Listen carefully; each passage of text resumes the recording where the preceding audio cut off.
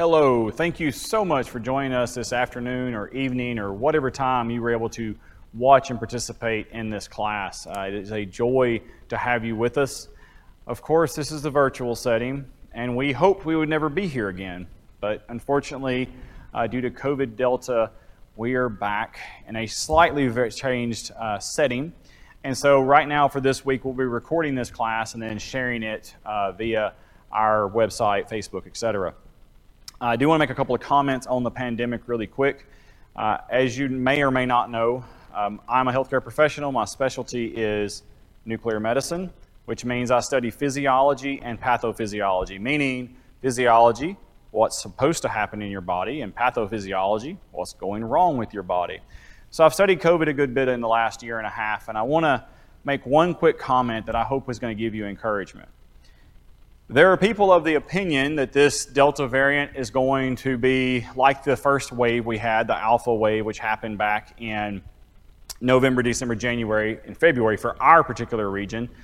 I do not believe that it's going to. And the reason I do not believe it's going to is because though it is growing at a faster rate, I do not believe the virus is going to be able to find people to infect. Because we now have a number of people in our area that have COVID experience, meaning they either had COVID or they've had the vaccine. So they have those antibodies. Doesn't mean they won't get sick, but the host can't spread, or the virus can't spread near as easily with that natural immunity that the good Lord designed us with.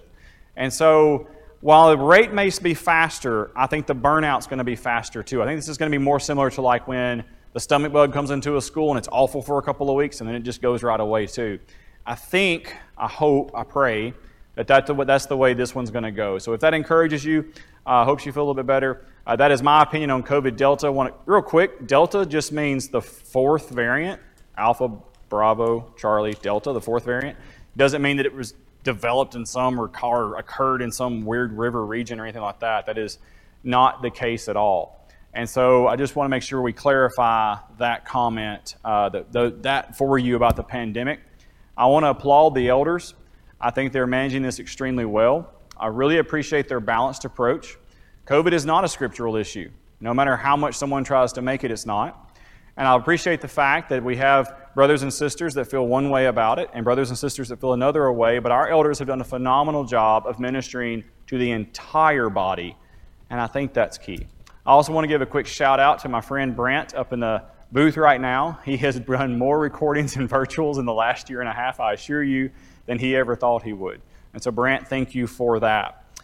And so I want to set the stage for this class.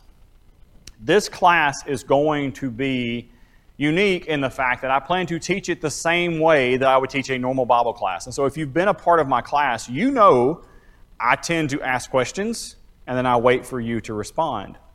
There's no one in the audience today but Brant and myself. He's got headsets on, so he's not going to be responding. But my goal is that when I ask those questions, that it lets your brain have a second to think. You know, the Bible talks about reasoning with one another, and I think the way you reason with someone is you ask questions and you have a conversation. The problem with being in a virtual setting is I can't have that conversation with you. You can't respond to me, and I can't respond to your thoughts or your inquiries. So, if you have any questions or concerns about this lesson, you can text me, call me, etc. I should be in the church directory. You can find my number there, and we can discuss that. But during class, when I ask a question and pause, don't think that the internet feed broke or is slow. It's me giving you a chance to think as we go through roughly the next 30 to 45 minutes together. And so we introduced the topic last week. And the topic for this class, for this entire quarter in the auditorium on Sunday nights, is a study of the life of Christ from Matthew, Mark, and Luke. But we're doing it in a slightly different way, or a way that I have never seen it done, and I've never taught it myself. But it's going all the way back to Genesis. And it's going back to Genesis 1, where God said, "Let us make man in our image." And it says He created mankind in His image. And God gave us two functions. Number one, be fruitful and multiply. Number two, have dominion over the creation. Now, what does that mean? We established last week that does not mean we are given permission to rise, kill, and eat. That is not what Genesis 1 is saying. In fact, we know it's not because later in Genesis 1, it says the grass and the tree is for the beasts of the field and for you. So animals and people weren't eating animals back then. But unfortunately, all that changed. And when sin entered the world, we were no longer God's image. Because see, God is perfect, God is good, God is pure. His thoughts are not evil. But ours became that way. And so while we were supposed to be His image on earth, we were supposed to be God-like on earth. He rules heaven, we were supposed to rule earth. We can no longer do that. And so I made the analogy of a mirror that I borrowed from another preacher, and his name is Tyler Gilreath down at Gulf Shores Church of Christ, where we should look like a mirror. And if God was standing in front of the mirror, we should reflect God's image. But we lost that ability because of our sin. We broke the mirror. God didn't break the mirror. We did it. And so we needed a solution. We needed someone to fix the mirror so we could reflect God. And God sent His Son, Jesus Christ, who we know created us. He was there in every part of the creation, according to John 1. And we know we are made perfect in Christ, according to James. We know that if we are in His body, washed in His blood, we are sanctified. We are justified. And so that when the Bible talks about you being in Christ's body, that's a really big deal, because the Bible says in multiple places, and if you go back and listen to last week's class, the Bible talks about Christ is the exact imprint. He is the image of God. And so if that's the standard we're trying to live to, and we are in His body, when God looks at us because of Christ's blood, He sees a reflection of Christ, not us. And so you will hear me as we go through this class refer to a certain phrase, and that phrase is, we want to do what God would do, when He would do it, and finally, for the reason or motivation that He would do it. That is being like God. When you do what He would do, when He would do it, and for the reason He would do it, you have become the image of Christ, or the image of God. Because that's what Christ did. And so we learned in Romans last week, creation is groaning for the sons of God to return and do their part. And during that, I made an analogy. I talked about how I view keeping fish that are in the keeper size and how my dad views it, and we have a slightly different view. And during that analogy I made, I'm afraid that I may have given the impression that somehow my dad is not a good harvester or may waste things. That is not the case. I have never seen him waste anything that he has caught. I was doing that in a form of analogy, and I have learned over the years as a teacher that because I sometimes use analogies and I use real life examples, in the interest of time, I don't give all the details, and sometimes the message may get construed wrongly, so I want to clarify that. And that's part of being a man and not being God. I am not perfect. And I have said many times, and I will say it many times in this class, I'm a terrible Christian. Now, why do I say that? Because when I measure myself up against Christ, and I study what He did, when He did it, and why He did it, I rarely, if ever, measure up to His standard. And that's going to be the challenge as we go through this study. I want you to look at your own life and your own body and be honest with yourself. It is amazing how hard that is, to really look at your own thoughts and really know your own personality.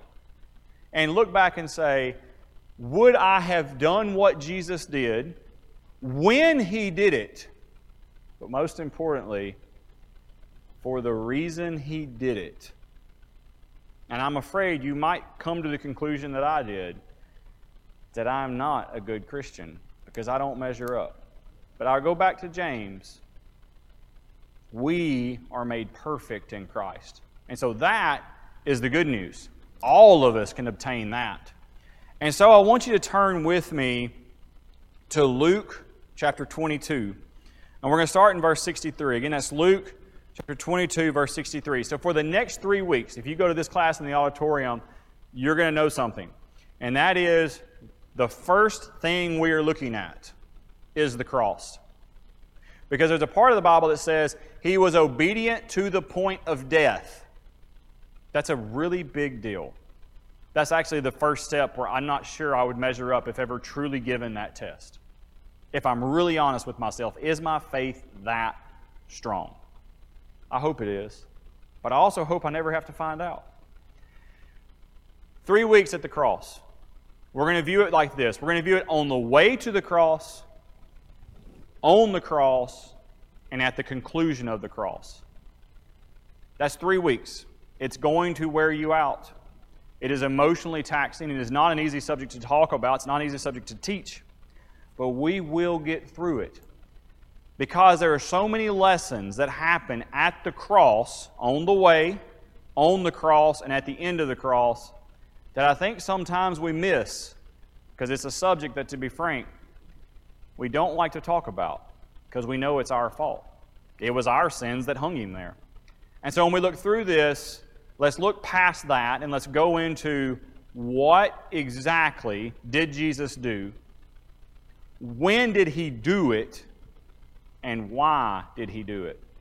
And see how you measure up. So what I want you to do, my challenge for you, is get your head in the spot that I am actually Jesus. I'm in His position. This is what I'm being asked to do as a Christian. Would you have passed the test? So let's go. To set the stage, Jesus has done the Last Supper. He has told Judas, what you do, go do quickly. And he has been arrested. Now, he actually performed a miracle at his arrest that still perplexes me, how that mob continued doing what they were doing. That's what we call mob mentality. People just act without thinking. They saw a miracle, and yet they still arrested the man. He is now before the Sanhedrin, or the rulers of the Jews. Now, these are people that have supposedly studied the prophecies. We know they have seen the signs and miracles, and they should have been the first group to acknowledge Christ. That's the group that Jesus has charged back in the Old Testament, because we know Jesus was the Word. And we know what the priests were charged to do. They were to basically carry out the work of the church before Jesus came. They should have been His biggest allies. And they ended up being His biggest enemies. So make sure you set that stage. Someone that you put in a position of authority. Someone that you charged with doing something. Someone that you created has now the ability to do something to you. And what they do is evil. What would your response be? Would you carry out God's will? Because that's what He told you to do. How would you measure up? So let's look at verse 63. Now the men who were holding Jesus in custody were mocking Him as they beat Him. So let's get this straight.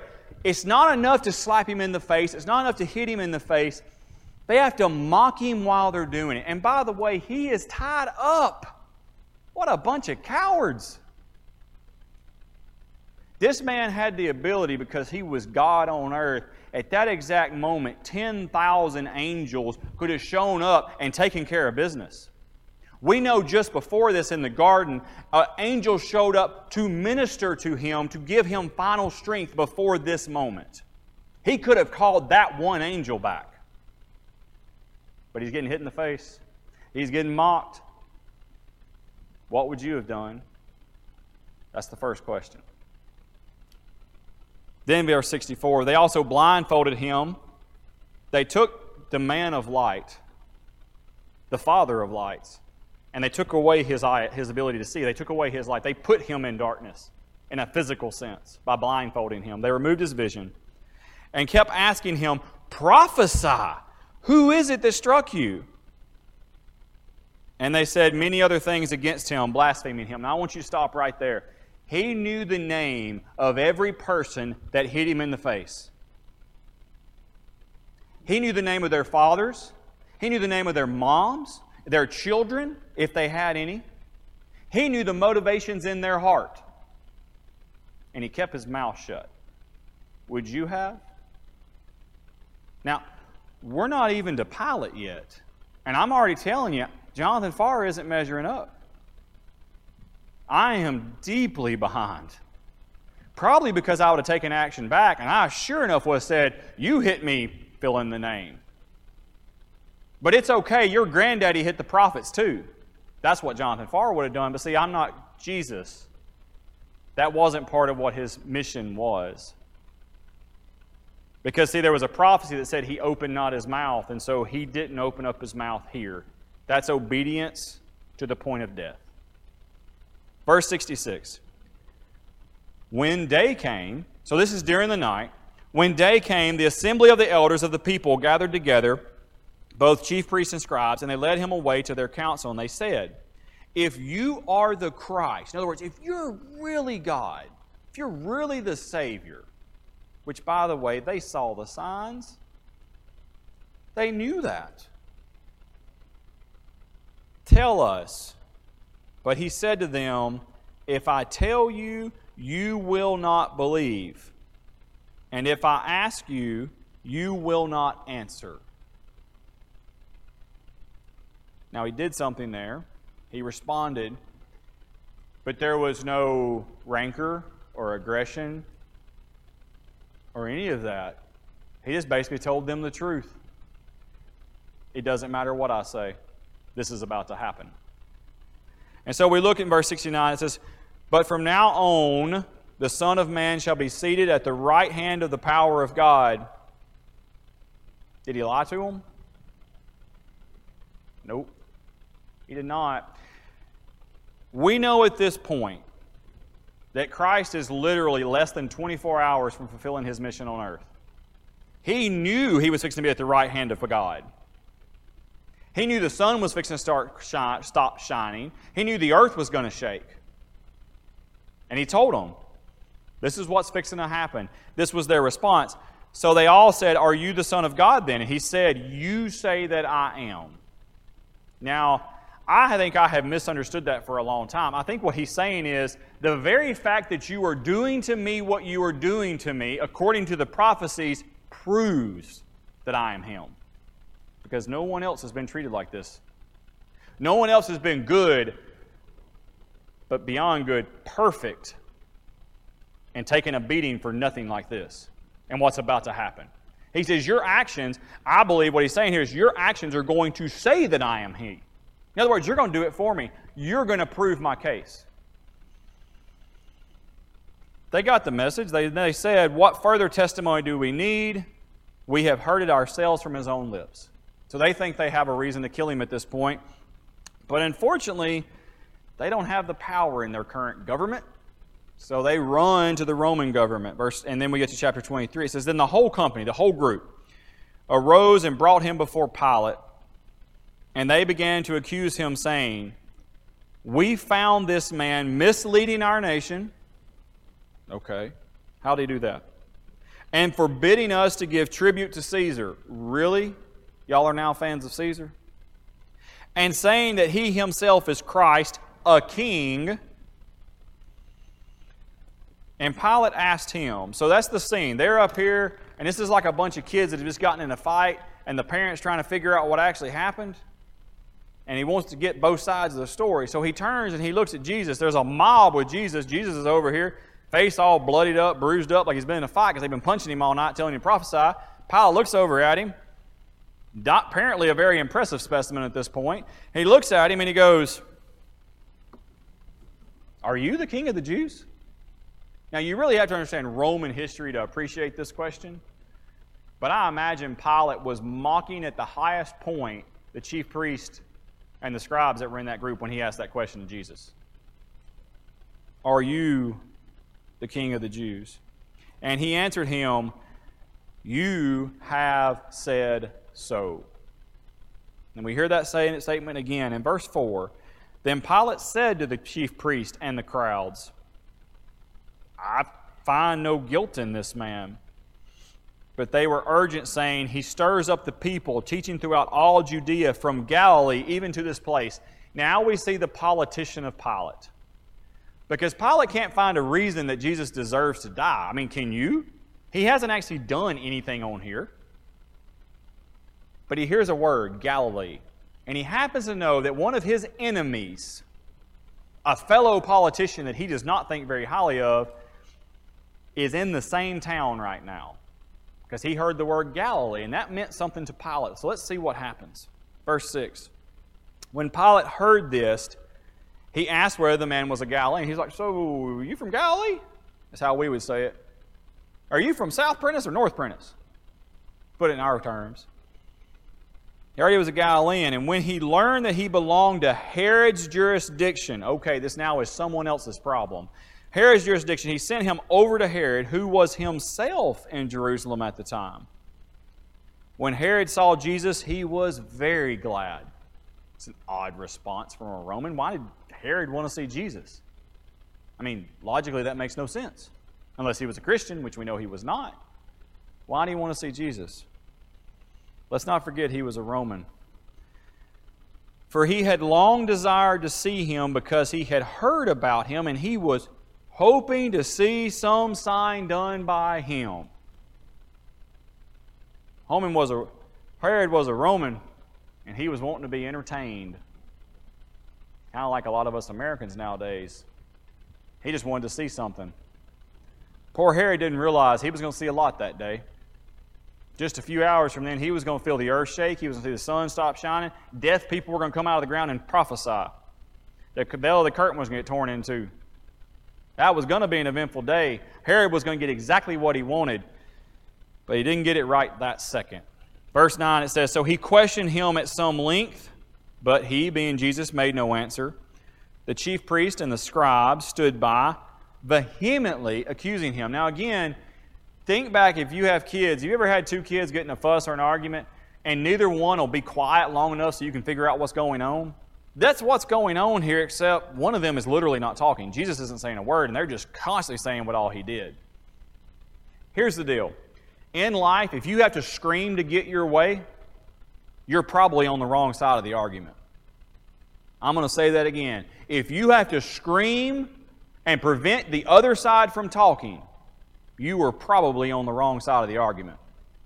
They were screaming vehemently, making accusations against Jesus, and they were without a doubt on the wrong side of the argument. Verse 11, and Herod with his soldiers treated him with contempt and mocked him. Herod wanted to be entertained. Jesus didn't do a sign for him, wouldn't even talk to him. And so Herod begins to treat him with contempt. And Herod plays a trick on Jesus, or not really a trick, but more does something incredibly offensive to Jesus. Then arrayed him in splendid clothing. Because remember, the biggest accusation right now is he is the king of the Jews. Arrayed him in splendid clothing. He sent him back to Pilate. So let's get that scene in our mind. We don't know exactly when it says contempt and mocked if there was additional beatings, but there is sure enough belief, or enough that I think there probably was. And Herod decides to have a little fun. It's kind of like a cat playing with a mouse. The cat can kill the mouse anytime he wants to, but he wants to play around with it for a little bit before he kills it. So what's happening here? And Pilate sent Herod this problem, and Herod basically played along, throws a purple robe and dresses up the mouse, so to speak, and kicks it back to Pilate. This next verse is one that I don't know why I have never really noticed. I mean, I have taught the crucifixion, I've taught this part many, many times, but this verse never jumped out at me the way it does now. Because you got to put yourself in that mindset. We know that no authority exists on earth unless it's given by God. So again, you're Jesus, you're getting literally dressed up and mocked by someone you allow to have power.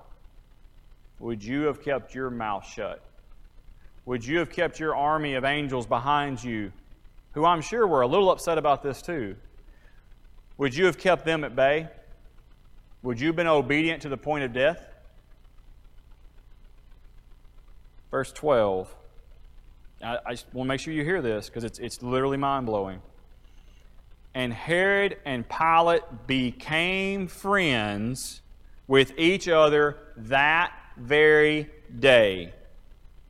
For before this, they had been at enmity with each other. I want that to soak in with you for just a second. right here in the middle of the path to the cross, you have two political rivals that have now bounced this problem back and forth like they're passing a basketball. Pilate is the senior of the two in terms of a power. And he doesn't like Herod, and Herod apparently doesn't like him. But Pilate found it amusing that Herod dressed up the king of the Jews and sent him back. If you make friends by treating other people poorly, again, you are probably on the wrong side of the argument. These two became friends because they belittled, mocked, and ultimately crucified your Savior. That's what their friendship was based on. I just want that to really, really sink in. And how I had missed verse 12 for so many years, I have no idea. I guess you're just reading past it kind of fast, but there it is. Verse 13, Pilate then called together the chief priests and the rulers and the people and said to them, you brought me this man as one who was misleading the people, and after examining him before you, behold, I did not find this man guilty of any of your charges against him. Neither did Herod. In other words, the two people in charge, the two bosses, don't find a thing wrong with Jesus. Now look, y'all beat him all night. Herod's done treated him poorly, dressed him up as your king, and sent him back to me. Verse 15, for he sent him back to us, look, nothing deserving death has been done by him. In other words, Pilate, a Roman, a Gentile, who does not have regard for human life, saw more reason to keep Jesus alive than the very people that Jesus descended from. And he tells them that there's nothing here. You would think at this point, if you were Jesus, you would at least speak up and go, it's about time someone sees it my way. He didn't say a word. He was like a lamb on the way to be slaughtered. Verse 16, I will therefore punish and release him. In other words, Pilate is now negotiating with the crowd. And that's the thing about mobs. You can't reason with unreasonable people. And this is a mob. They are no longer thinking as human beings. They're thinking as a group think, and that is a dangerous place to be. And what we have here is Pilate trying to negotiate with this mob. And he says, I'll tell you what. Y'all are upset. I understand. You don't like the guy. I'm Roman. We are really good at inflicting pain. You let me punish him, and I'm going to send him on his way, and it'll all be over with. Now, we know from another text that Pilate's wife said, have nothing to do with this righteous man. He knew that in the back of his mind, so he's still trying to get a plea or at least make a negotiation where this problem can just go away. He sent it to Herod. It came back. He just wants it to go away. He says, come on, let me punish him. It's all good. He probably said it with a grin, a little bit of arrogance, because he was a powerful Roman ruler in Jerusalem. What'd they say? But they all cried out together, away with this man, and release to us Barabbas. Now we get a cliff note about Barabbas. He was a man who had been thrown into prison for an insurrection started in the city. In other words, he started a riot or an uprising in the city, and for murder. He killed somebody. We don't know who. Could have been a Roman, could have been a Jew. We don't know. But that's who they asked for. We're Barabbas, by the way, in this story. We are the person imprisoned by our sins that by Jesus' obedience gets released. That's us. Now, you may have never murdered anybody, I get that, but that's us. That's the one. Verse 20, Pilate addressed them once more. Now, they said Barabbas, and Pilate knows that's not the guy he wants out of prison. Barabbas is a problem maker, and politicians do not like problem makers. So Pilate addressed them once more, desiring to release Jesus, verse 21. But they kept shouting, crucify him, crucify him. Verse 22, a third time he said to them, and you can almost hear the exhaustion in Pilate's voice at this point, why? What evil has he done? I have found in him no guilt deserving death. I will therefore punish and release him. He's almost telling them, like, I promise you, I'll make it bad. He may never walk again when I get done with him. I mean, the Romans were good at a terrible thing.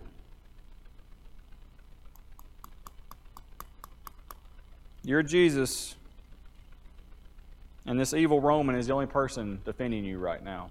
Would you have spoken up in defense? Would you have opened up your mouth? That's what Jesus did when he was doing it, and his motivation was to be obedient to the prophecy. Verse 23. But they were urgent, demanding with loud cries that he should be crucified, and their voices prevailed. So Pilate decided that their demand should be granted, and verse 25 is a key verse. He says, he released the man, that's Barabbas, who had been thrown into prison for insurrection and murder. We get released from hell because of our sins, because of what Jesus is about to do. Barabbas got out of prison because of what Jesus was about to do. For whom they asked, but he delivered, in this part of the verse, Jesus over to their will. Think of a prayer that we oftentimes say. Not our will, but your will, or thy will, be done on earth as it is in heaven. This may have been God's plan, but human beings actually delivered the punishment that was due other human beings. Because it says he delivered them over to their will. And they at this point were being controlled by the God of the earth, that is Satan, not the God of heaven, even though they were the chosen people. Verse 26, we are introduced to a new character. But because we're staying in Luke and not bouncing across all four of the Gospels, of course this is Matthew, Mark, and Luke, not John, but because we're staying in Luke, I just want to add a couple of commentaries here. We know at this point that Jesus was taken to the side and he was flogged, and I'm going to talk about that in a second, but he was also beaten in the head repeatedly with a reed. Now, I'm not going to go into this in gross detail from the standpoint of, I think that has been done enough times, but I want to make sure I do explain what actually happened to his body, because I think the next part of the story doesn't quite bear the significance unless we go through that for just a second. But again, as I'm describing this, would you do what Jesus did when he did it for the motivation with which he was doing it?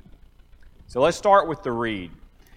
He has been punched multiple times throughout this day as he was mocked. Have you ever hit your elbow on something or your knee and you have a bruise, and then a few hours later you hit it again? What happens to the pain threshold when that happens? It goes up. Why does it go up? Because your body has already sent inflammation there. It's already turned the nerves on. It's already sent blood there. It's engorged with swelling because it's trying to fix the damage. That's what our immune systems are designed to do. Our immune systems are designed to fight. Jesus still had one at this point. So his face is bruised, swollen, etc. from the beating the Jews gave him, possibly the beating that Herod gave him. And they start hitting him with that reed. It says multiple times. This is contusions on top of contusions.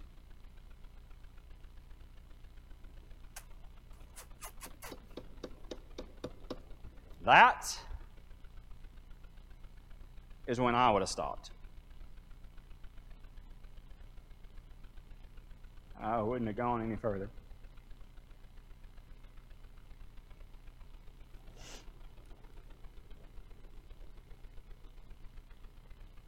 But it went further. This flogging, I don't know that I can really do it justice with just words. So I'm just going to tell you the end result so you understand the next portion of what we're going to cover. The end result of the flogging, without giving each individual beating, would have been the skin of his back would have been completely removed. along with probably the upper portion of the muscle. Now, blood would have been flying through this. Now, you know, if you've ever been slapped in the back or hit in the back, that is a very sensitive area. I believe the reason that area is so sensitive is because it is protecting that spinal cord that runs down your back. All those nerves come out of it. It's a very important part of your body, and God designed you to protect that area of your body. And so that area has been ripped clean by the Romans. Now, the Jews would stop at 40 minus 1. The Romans had no such rule. They quit hitting when they got tired. But remember, there is a group of soldiers doing this, not just one. And so as they have removed the skin from his back, probably all the way to the point that the muscles, those thinner muscles on the bottom of the rib cage, there is a very high likelihood you could have seen the internal portion or cavity of Christ's back. In other words, his organs may have been visible when they got done with him.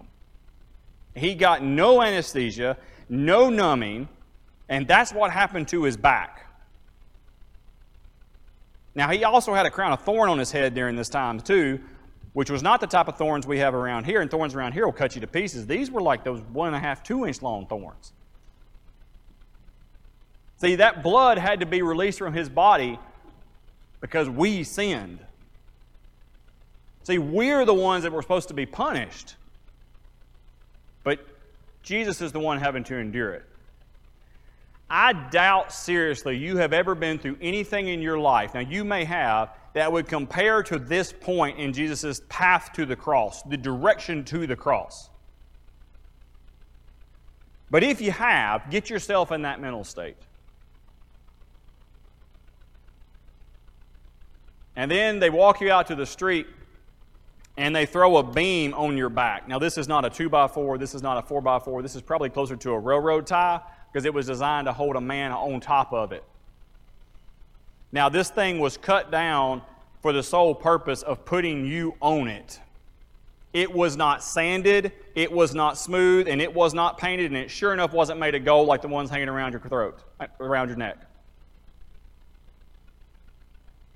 You don't have any skin on your back because the Romans just got done taking it all off with their flatula or their flogging system. And that thing gets thrown on your shoulders. You haven't slept all night because the Jews arrested you in the middle of the night before you went to sleep. You cried so hard, sweated drops of blood came out of your head in the garden. And now this thing gets thrown on his back, and it's the 9th hour. And you have to walk this to the hill called Golgotha, or the skull, where they're now going to nail you to it. And we know that Jesus fell underneath the cross. He could not carry it. Now, he had carried wood many times in his life. How do I know that? Because he was a carpenter's son. But he couldn't do this one. I asked the question, would you do what he did, when he did it, for the motivation he did it? Or would you have been like me and checked out a long time ago? He falls beneath the load. He is at the point of physical pain, loss of blood, an inflammatory process that your body does. He can barely walk.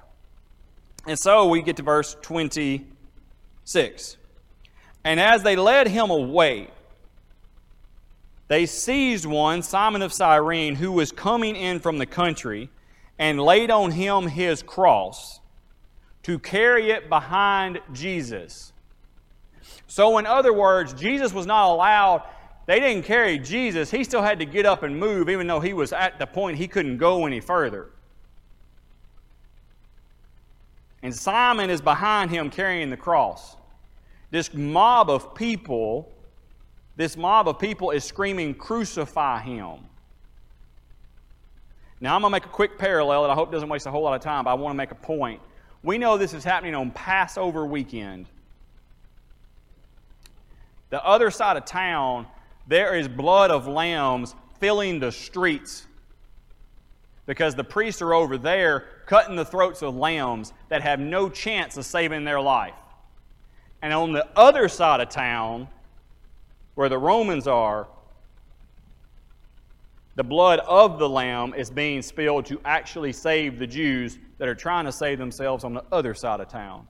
And I don't know that you've ever put the two things happening at the exact same time, but there was no coincidence that this happened on Passover weekend. And so as Jesus falls beneath the load, he's now been stood back up. I don't think he can really see very well at this point. From both the sweat, the blood, the beatings, etc. He's also got a crown of thorns on his head that inhibits his vision. He's been hit so many times, his eyes are swollen. He's trying to get through this crowd to get to the end of this. And verse 27 is very unique. It says, And there followed him a great multitude of the people. And here we get a switch. And of women who were mourning and lamenting for him. I find this section of Scripture remarkable. The 12 apostles, of course, Judas is already dead at this point, I believe. The 11 remaining apostles ran when he was arrested. Peter came in there for a minute, denied Christ 3 times, then he took off. We know John showed up at some point because he was at the cross at the end. And there's a lot of people that believe Mark was there because Mark's gospel records a man having his clothes torn off of him and running away naked. And most people say that was Mark. We don't know that. That person's not mentioned.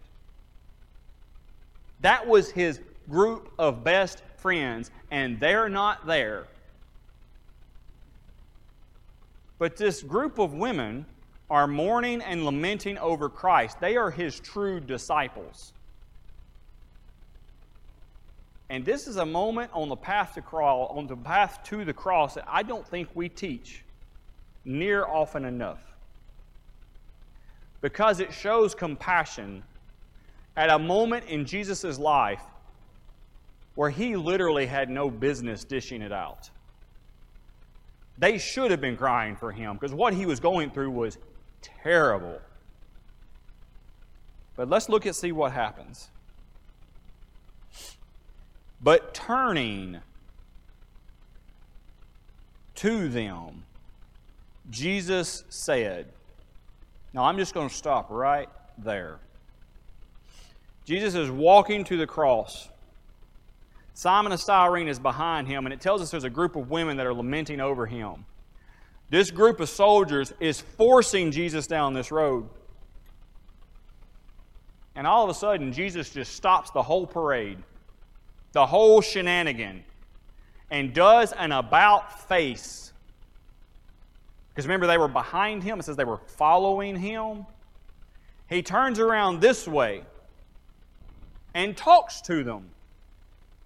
This part of the story completely astounds me. It reminds me of when Jesus was pushed up against the ledge, and it says he just walked through their midst and they didn't see him because they were fixing to push him over the cliff. It's like all of a sudden Jesus is in complete control of this whole scenario, which, by the way, he was the whole time. But he stops and he turns around. My question for you is, if you had been beaten to the point and ridiculed and betrayed to the point Jesus was, would you have stopped and turned around to talk to somebody that was sad over you? I wouldn't. I don't measure up. But let's look at what Jesus did when he did it and for the motivation that he did it. Let's look at this because it's very, very important. He said to them in verse 28, Daughters of Jerusalem, do not weep for me, but weep for yourselves and your children. In other words, it's almost like he's saying, I am fine. And you know he's not. He says, don't weep for me. You need to weep for yourselves and your children. Why, Jesus? Why do they need to weep for themselves and for their children? He's fixing to tell them, verse 29, For behold, the days are coming when they will say, Blessed are the barren and the wombs that never bore, and the breasts that never nursed. Verse 30, Then they will begin to say to the mountains, Fall on us. They want a mountain to fall on them? That sounds like a pretty terrible place to be. and to the hills cover us. I'm going to stop before I get to verse 31. That's where we're going to conclude tonight. What in the world is Jesus talking about? He is talking about the upcoming destruction of Jerusalem. And it was on his mind about what was going to happen to these people when he wasn't on earth anymore and a physical being. And he knew what the Romans were going to do to Jerusalem. They were going to literally melt it to the ground to the point a stone was not left on another stone. The temple was going to be destroyed, and the entire Jewish history was going to be burned. And thousands of Jews were going to die. And he said, it's going to be so bad that you're going to wish a mountain would fall on you about how bad the Romans are about to treat you. Now, what we know from secular history is because Jesus gave this warning and a previous warning that when the Romans showed up the first time, the Christians fled. They got out of the city. When the Romans showed up the second time, the people left and the city did not survive. Why is that important? Because Jesus was taking care of His church in the middle of His death. Now again, what would you do? Would you have stopped to think, you know what, in somewhere between 30 and 40 years, you're going to have a really bad day. You better get out of this city and turn around and talk to these people? Not me. I'm so self-absorbed, I'd have kept going. All I'd have been thinking about was, let's get this over with. I'm ready to go to heaven. I'm ready to be on the right side of God. I am sick with human beings. That's where I would have been. Aren't you glad Jesus came instead of me? Let's look at verse 31. For if they do these things when the wood is green, what will happen when it is dry? Now let's think through that analogy real quick. The wood is green. Is he talking about the cross on Simon's back? No. What is he talking about? When you first cut down a tree, the lumber is green. It has to dry. If you're a carpenter, you know you can't use wet wood. It has to dry out first, because if you use wet wood, it's going to bend and bow and do all sorts of crazy things, and whatever you build with is not going to stand. It's too early in the process. Now, the wood is good, but it can't be used yet. If he's talking about firewood, it won't burn. What is he talking about? What he's talking about is himself. He's basically saying, I am the tree, I'm the way, I'm the fruit, I'm the way, the vine, if you will. And he's saying, if they're going to do this to me with me on the earth, in front of them in the city, what will they do when I'm not here? And let me tell you, it was awful. Jerusalem was destroyed. But on the path to the cross, Jesus stopped multiple times. Times that he probably would have been totally understandable if he had told some Jew, oh, you were the one that hit me. Or he had stopped some Roman for hitting him. Or he could have called 10,000 angels and destroyed the world. But he didn't. And he didn't have to stop to talk to the women behind him. But he did. So you are a follower of Christ, or we hope you are. As you look at the path to the cross, would you do what Jesus did in all of those instances? Would you do those things when he did them? But more importantly, are you obedient to the point of death, that you would follow God's will regardless of what's happening here on earth? We're not getting beaten. We're not getting flogged. We're getting scourged with the virus. And if you use that as an excuse not to serve God,